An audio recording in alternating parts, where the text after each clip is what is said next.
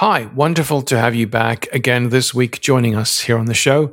My guest today is Terry Rice. Terry is an Entrepreneur Magazine expert in residence. He creates content to help people overcome setbacks, seize opportunities, and achieve peak performance. And as you'll hear, we're going to look at a bunch of things today, including how Terry got started, how he's made the transition from someone just like you and me to being on stage, contributing to publications like Forbes, Entrepreneur Magazine, and delivering keynotes to organizations like Google. How did he do that? Where did he start from? What are his personal recipes for success? And today we're going to look at a couple of things. One, his personal philosophy. What is his high-performance playbook? What defines him, describes him, motivates him, and drives him? How does he commit to a high-performance schedule? What does that mean? Terry will describe his working day, the contributor part of the day or the maker part of the day in the first half of the day, and then how he manages or administers his business in the second half of the day. And he explains it much better than I can.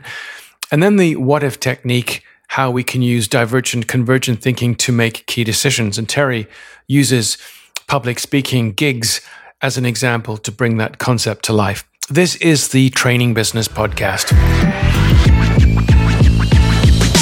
Hey, and welcome to the trainingbusiness.com podcast. Every week, we bring you exciting news and interviews with training business experts and training business entrepreneurs from around the world.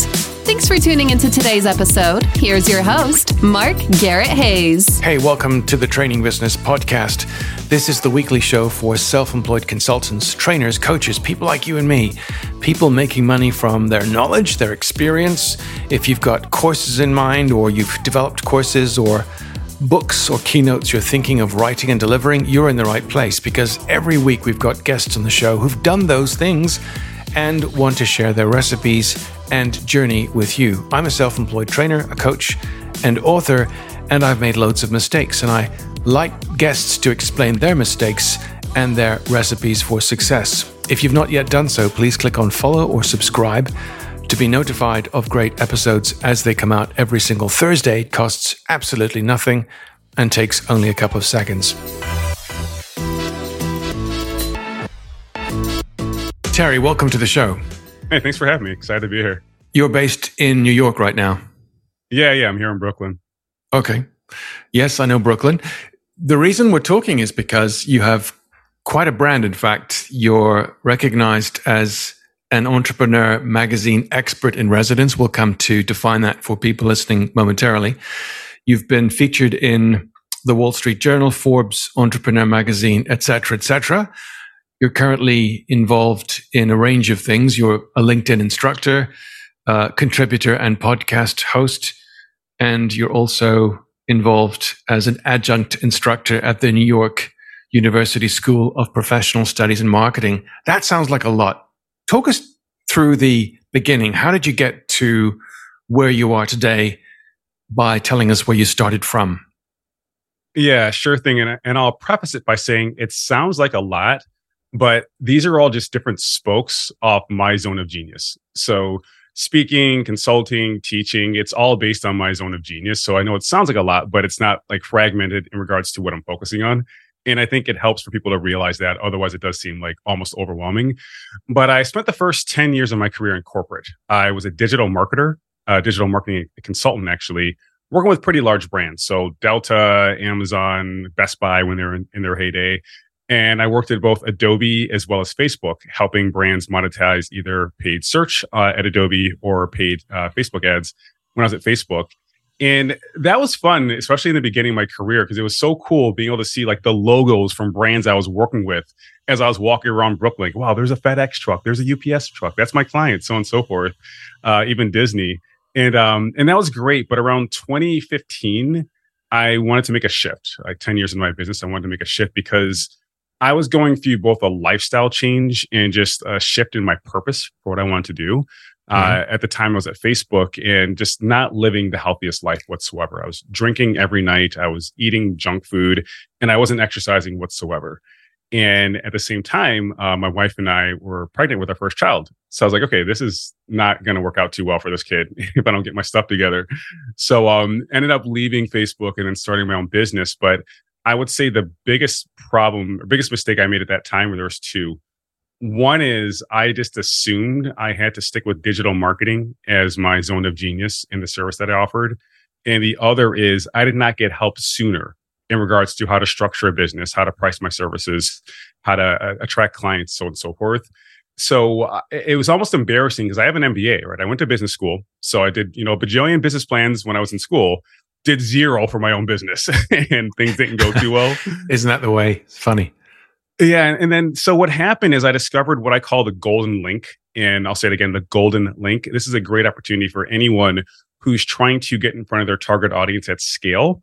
What I would do is I started reaching out to organizations such as the Brooklyn Chamber of Commerce, so a local organization that supports entrepreneurs. And instead of just messaging all the individual members, which I tried previously, I said, hey, can I do some kind of free event for your audience, like digital marketing for founders? What do you say? They said yes to that. And I show up, they give me this conference room in downtown Brooklyn. There's like 60 people there waiting to hear me speak. And I'm like, holy cow, like this is amazing because I know some of the people there. I know I messaged because they had very unique names. I'm like, oh, now you're here because someone else invited you, so on and so forth. But from that event, I actually got 2 clients. And that's when I realized that speaking for me was the easiest way to grow my brand and get clients. And I've been doing that for the last 7 years and helping other people do it as well. And are you represented these days by some agency, or is this all stuff you're organizing yourself? Yeah, let's talk about that because my issue is I'm attracting speaking engagements. So I've spoken at Berkshire Hathaway, Google, South by Southwest, like, you name it. But I'm not proactively looking for engagements the way I should be. So I am signed on with one bureau. I'm going to sign on with more. But my next step is to have a speaker agent who's actively representing just me to get more of these deals. Because if all these other companies are coming to me, it seems like I should probably reach out to some and see if they want me to speak there as well. Okay, so all these things you've got going on, you're also an advisor and expert in residence at SPI. Now, for those of us who are podcasters, many of you will recognize SPI, Smart Passive Income, begun way back in the day, 2008, I think, by Pat Flynn, who has been a huge influence to me, at least in terms of inspiring me to start podcasts. And you've been involved with that organization, SPI, but you've also gone on to really grow your own brand, Terry Rice Coaching and Consulting. If I said to you, who are the kinds of people you help and what do they come to you for, knowing what you do, what would you say? I'm going to give you a very interesting response because you're catching me at a very interesting time. If you asked me that question 4 months ago, I would have said I help entrepreneurs, typically solopreneurs, build their brand and revenue. And that could be anything from how do you present yourself on LinkedIn? How do you price your services? How do you land speaking gigs that you not only get paid from, but get paid through? And that was my bread and butter. That's what I really enjoy doing. But I was at a speaking engagement for a company called ConvertKit in June. And for the first time ever, I was more open about my backstory and my career and some of the ups and downs. And one of the most traumatic things that happened was I lost my son, TJ, at birth. So I lost my son, and it's impossible to go through an experience like that and not change to an extent because like he has the same name as me. So I'm like literally looking at my own tombstone. And in that moment, I was like, I have to make some kind of change in my life, but it didn't actually happen until I opened up about it publicly. And I did so on that stage at ConvertKit. And it was amazing the response I got. But one person specifically stood out. This person came over and said, look, I don't want to be too intrusive, but my friend actually, lost her son as well. And she's burying him today. And his name is also TJ. And I told her your story, how you bravely got on that stage and told his story to honor his legacy. And it gave her some comfort. And that's when I knew, wow, I'm really onto something. So to answer your question, what I'm doing now is thinking, what is my unique ability? What are the things that I'm really good at and my voice is needed in the conversation? And it's resilience. It's helping other people develop the same resilience I have to overcome setbacks, to seize opportunities and achieve peak performance. Because during the first 2 years of my business, I had a kid, then I lost my father, then I lost my son, and then my older brother had a stroke, which unfortunately left him paralyzed, and he's lived in assisted living since then. So I've made it through all this stuff while all the stuff you talked about, while teaching at NYU, while being on Good Morning America, while being in the Wall Street Journal, while speaking at South by Southwest. So if I don't tell that story of what I was going through to achieve these things, I don't think it's as inspirational to people or as helpful, to be honest. And I guess, and thank you for sharing that. And I just can't even begin to understand what that feels like. Some of the things you mentioned, I experienced 4 miscarriages. That was terrible. I can't even begin to understand what it's like to lose some of the people so close to you in the sense you've described. And I'm curious how often people seem to feel we have to mask that. My LinkedIn profile is all about the things I've achieved, not necessarily what's made me who I am. Yeah, it's interesting you bring that up because I'm going to be doing a speaking engagement at Google pretty soon about how to be a high performer at work and as a father. And as a result of that, I now have father in my title on LinkedIn, because to your point, that's who I am, right? Everything we talked about is what I do, but who I am, is a father of 5, is a husband, and hopefully a good person who's trying to help people out. So I think the more we really just realize that your title does not define you, there's a freedom in being able to express who you actually are. And the funny thing is, people give you opportunities because they feel connected to you. So opportunities could be speaking, it could be clients, it could be media, it doesn't really matter. But if you hold all that pain inside, sometimes they don't even recognize the fact that you are this more complete person. But if you do release it, you get paid for who you are, not just what you do. If you define then for us the kinds of organizations that connect with Terry Rice and hire Terry Rice and pay Terry Rice and demand Terry Rice back, who are they and why do they work with you specifically? They're typically organizations that aren't just mission driven to say they're mission driven. They literally are. Like they live and breathe it on a daily basis. And they realize bringing in someone like me, so Google in this example, to say, look, I know you want to be a high performer. That's great, but can't you take that same drive and apply it to your family life? To being a parent. Mm-hmm. And my goal is to just present pattern interrupting thoughts by exposing things that are just very simple techniques you can use, but are unfortunately rarely utilized. But if you do actually implement them, you can become a high performer, again, in both aspects of your life, both personal and professional. So that's why they bring me in. I think the reason why they bring me back is because when I'm on stage, you can tell I actually care.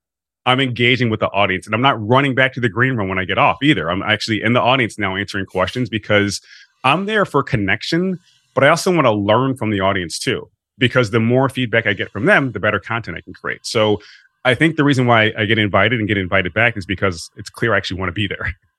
Okay. And to many people, those names sound almost impossible to attract as clients, but you found a path.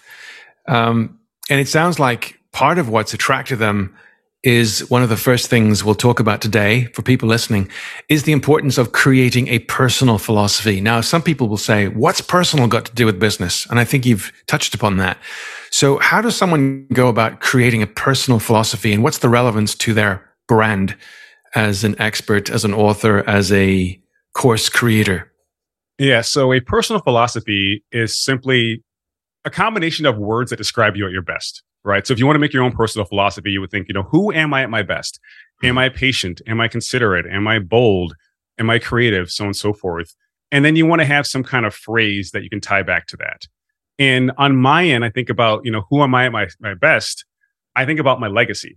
How do I want to be remembered at my best? So my personal philosophy is live your legacy.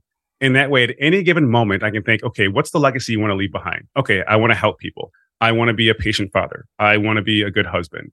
So in any given moment, if my son, pretend it's Tyson, it's always Tyson who's acting up, I can think, okay, am I going to yell at this kid? That's not how I want him to remember me. That's not my legacy.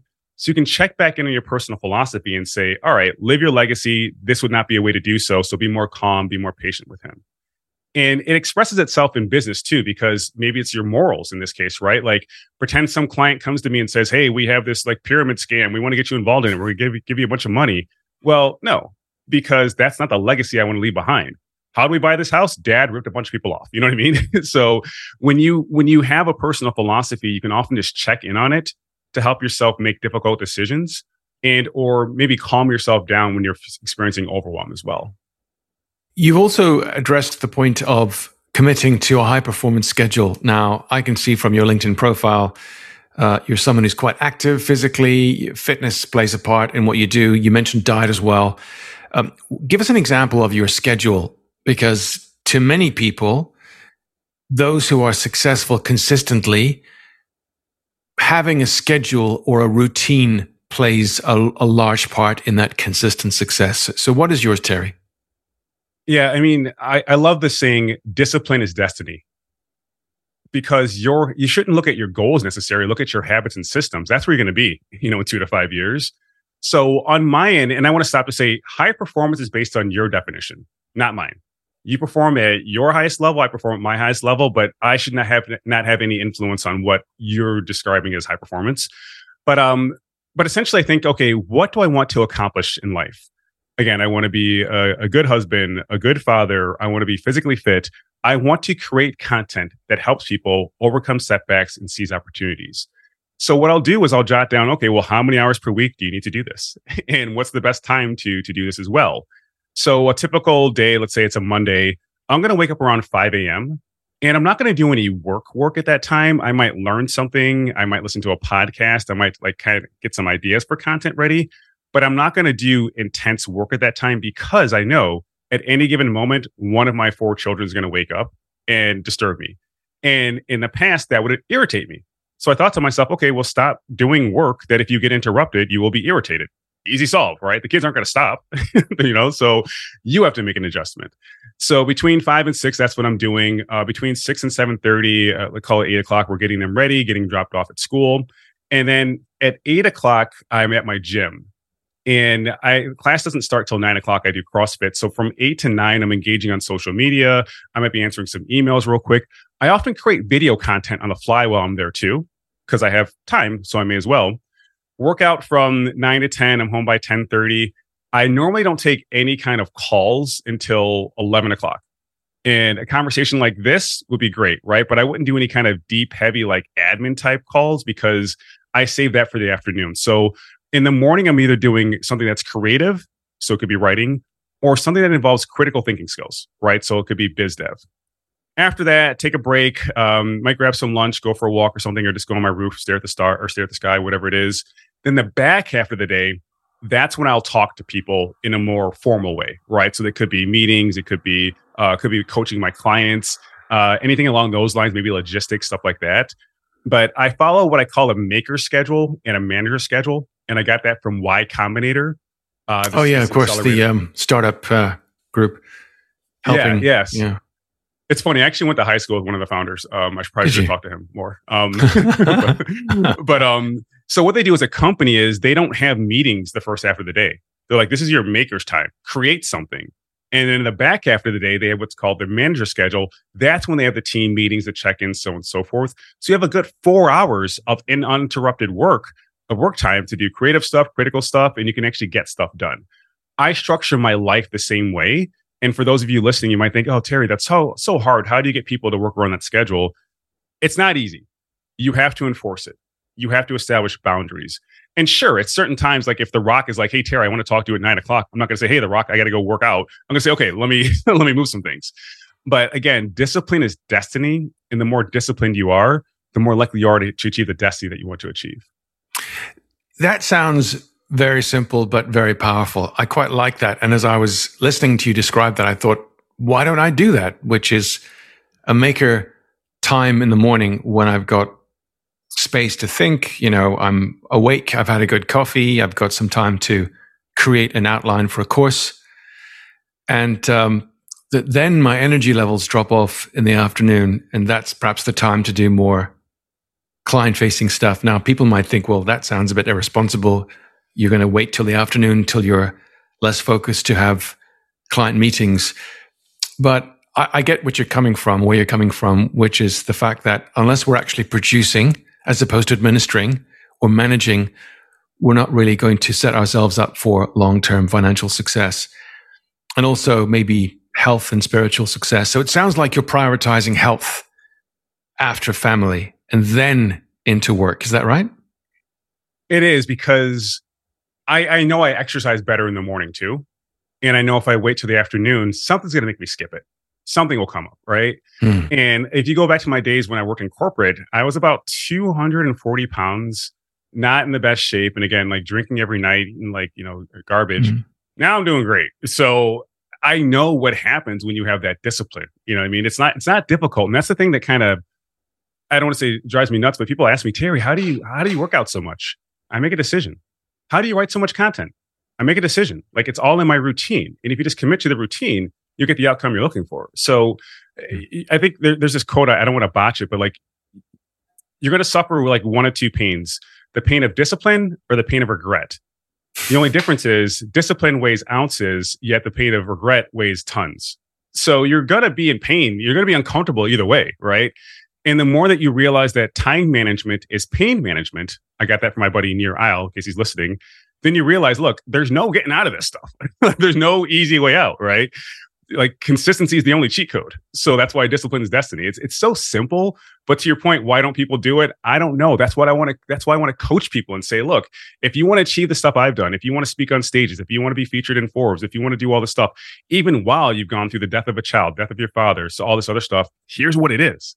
And that's something I can package and sell. But if you're saying, Terry, how did you do it? I mean, I can show you my routines, but we're all unique people. But I can give you routines that will lead to your desired outcome if you just follow them. And I'm here to coach you to help you do it. Right. And so the kinds of people you're working with, they're typically from a corporate background, or are they also solopreneurs? They're often people who are corporate and either want to start a side hustle or they're about to leave corporate. And the majority of people that I'm working with that are independent already, they had a very large a good corporate career. And they're already doing well. They're not like, hey, Terry, I'm trying to make, $100,000, this year. It's like they're doing well. And they realize, gosh, if I could just have a slight improvement to what I'm doing, like even another 20% per year would be incredible. And it's not just business, though. They're like, hey, I'm sick of like not seeing my kids enough. I'm sick of being distracted when I'm around my family. How can I hone in on that? And I can teach them about mindfulness as a result of that. So it's not all about like, hey, how do I make more money? It's like, look, I make a lot of money, but I'm miserably successful right now. And I don't want to feel this way anymore. And that's something I can pull them out of. Miserably successful. I quite like that. What do you mean by the what if technique, in brackets, divergent and convergent thinking? Yeah. So I have this program called Forge, which is a program you can go through to help you seize opportunities and also get over setbacks. And one of the tools that we use when you're stuck with an opportunity, you're like, I don't really know what to do. I'm at a crossroad right now. How can I make this decision? There's a tool called simply What If. And let me give you some context because I think it's better if you actually have a situation to apply it to. I was booked to do a speaking engagement in both Las Vegas and Phoenix back to back next month. So back to back speaking engagements. I live here in Brooklyn, so it's a hike. And I was like, okay, cool. I'm down. I'll do it. But then about a week later, my buddy Nir Eyal, who's a Wall Street Journal bestselling author, said, hey, Terry, by the way, I'm having this dinner party at my apartment. I'm in town. He lives in Singapore. Do you want to come by? It's going to be me and a bunch of other authors who are, just going to have some good conversations. Now, the reason why I was stuck is because my goal for next year is to write a book about my program I talked to you about, as well as my experiences and all these high performers I've interviewed. So I'm like, well, shoot, if I can get in that room with Nir and all these other authors and publishers, that's my vision, right? That's aligned with my vision. And unfortunately, those speaking engagements, they're aligned with that identity that I'm shifting away from, like the digital marketing guy. And that was an issue. Mm-hmm. So I was like, okay, what if I go to this dinner party at Nir's? Heck, that's where I can meet the publisher who gives me this deal, who allows me to share my mission and my message with the world. And I'm almost like cutting to the front of the line because I'm meeting people face to face. You know what I mean? It's like I love remote work, but there's nothing like being face to face with people, right? And part of my presence is my stature, to be honest, right? I'm 6'4" and I work out, right? Great. So I just look like someone you should probably try to help out. So then I thought, okay, well, what if I go to that party? What if I ditch out on this other speaking engagement? What are they going to think? Right? That goes against my values, right? That's not showing integrity, right? Or commitment. So I made the very tough decision of reaching out to that organization and following that what if down to the proper path and saying, look, I can't lead this engagement anymore. But instead of lying, I just told the truth. I said, I've enjoyed partnering with you over the last few years, but I'm shifting in how I want to help people. And this opportunity to be in this room it's just too big or too great to give up. But I found someone else who can take my place. She's been prepped. She's ready. You've heard of her before. She would be a great person to bring on. That was a tough email to write, an easy decision to make because of the what if tool. And then they got back to me and said, hey, Terry, look, we support you. We love everything you're doing. Don't worry about it. We're wishing you success. Let us know how we can help you with this, in fact. And by the way, thanks for connecting us with Cynthia. So here's what happened after that. They followed up 2 hours later with a different opportunity that paid 5 times more than the one I walked away from. And I can do from Brooklyn. Oh. And then beyond that, Cynthia was just overjoyed because she's trying to start her speaking career. And for her to partner with this organization who's already ready to fly her out to Vegas and in Phoenix was just transformational for her. So I was like, wow, that actually worked, right? Like I got what I needed and more. The other company got what they needed and more. And then my friend Cynthia is now launching her speaking career by working with this prestigious institution, right? That's the power of what if. So we're doing divergent thinking. Okay, what are the options? What can I do? And then converging on a decision and then committing to it. But that goes back to another tool, and I know I'm rambling on here in the arsenal, which is your vision. What is your vision for the future? And I'm very clear on mine, so I can look at opportunities and say, is this aligned with my vision for the future? Yes or no? If the answer is no, it makes it even easier to pass. Yeah, that makes sense. What is your vision for yourself? And then things which take you towards that are things you say yes to, and things which don't are things you say no to. But as you alluded to, not always easy. Before we wrap up, you've mentioned speaking quite a few times. What do you think are some tips for people to get speaking engagements, whatever about paid or even well-paid speaking engagements? The reason I ask is that I completely agree with you, Terry. Whenever I've spoken, I always come away with something, either a compliment or I get a referral, a recommendation, or some other form of opportunity comes my way. What would you say to people who've not yet made that leap and want to be on stage but have no speaker reel or have no contacts or no way to get in front of an event planner, etc.? Yeah, I think the first thing is to have a framework. What is your signature framework? So if you're talking about how people can be better moms, maybe the framework is mom. Like M stands for something, O stands for something, so on and so forth. But you need a framework that only you can deliver, right? It shouldn't be like how to do Facebook ads, because I've done that before. And it's like anyone can do that, right? So you need your own signature framework. Then I'd also say, don't focus on getting paid gigs initially, because you'll get more reps in if you do this for free. So you would reach out to organizations that already have access to your audience. So in my case, it was the Brooklyn Chamber of Commerce, and say, hey, I have this content I think would be great for your audience. Would you like me to share it with them? And then once you share that information, you're going to ask for feedback from the audience. Hey, everyone, if you take any pictures, by the way, please share them with me on social media. And by the way, just let me know one thing that you learned. So you take all that feedback, and the next time you want to pitch somebody else, you say, look, here's my topic. Here's the feedback I've gotten on it. I would like to do this again. And I would do that 5 times before even trying to get paid, because initially you just need reps. You need reps. And I mean reps in front of an audience, not reps in front of the mirror. Like that's important. But my buddy Anthony Trucks, he's an amazing public speaker. He says, in the beginning, you have to get better at getting on stage, not better at being on stage. So get better at just landing opportunities. Don't just keep on practicing your craft. Get out there in the wild and actually practice it live. Because too many people are just talking to the mirror like, I got it. It's like, well, do you? Like, you're talking to the mirror right now. So that's what I would say. Have a framework, and then find an organization that already has access to your audience. Offer to do it for free. Ask for feedback, and then use that feedback as third-party validation that you know what you're talking about. Wow. And you never know where you could end up talking to organizations like Google, as you've mentioned. That's astonishing. So we'll wrap up now, Terry. I want to ask you one last question. What is your vision for yourself once you've completed this pivot? And, with that in mind, where are you a year from now? Yeah, I'll say it this way. I mean, my vision and my dream is to have a studio in my home where I can always go down and record content. Could be video, could be audio. And then after that, I want to be very active in my kid's life, like just too active. Because with my father, he was just always around. And I'm like, why is this guy always, I'm like, how do we have things? How are you always here? So I want to be that same guy for my kids, where I'm at their practices, at their games, just showing up all the time. But really, it's creating content, again, that helps people overcome setbacks and create opportunities for themselves through various forms. I'm actually starting a new podcast called Reclaim and Advance, where I'm bringing on some extremely high performers who will talk about the lowest point in their life and how they recovered from it, and advice they would give to others as well. So that's the vision of my new podcast.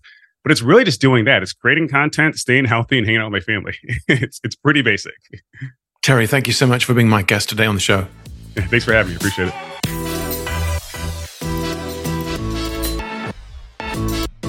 Huge thanks to Terry for being our guest this week on the show. And you can find Terry online by visiting his website, terryrice.co, TerryRice.co. All links mentioned in this week's episode will, of course, be available over on trainingbusiness.com. That's www.trainingbusiness.com. More episodes coming this month, and of course, a fresh episode of the show next Thursday on your podcast platform of choice. If you've not done so yet, please click on follow, please click on subscribe, or whatever that button is on your podcast platform of choice. Until next Thursday, look after yourself. Talk to you soon. Bye for now.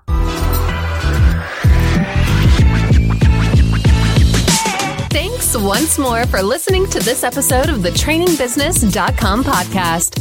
See you next time.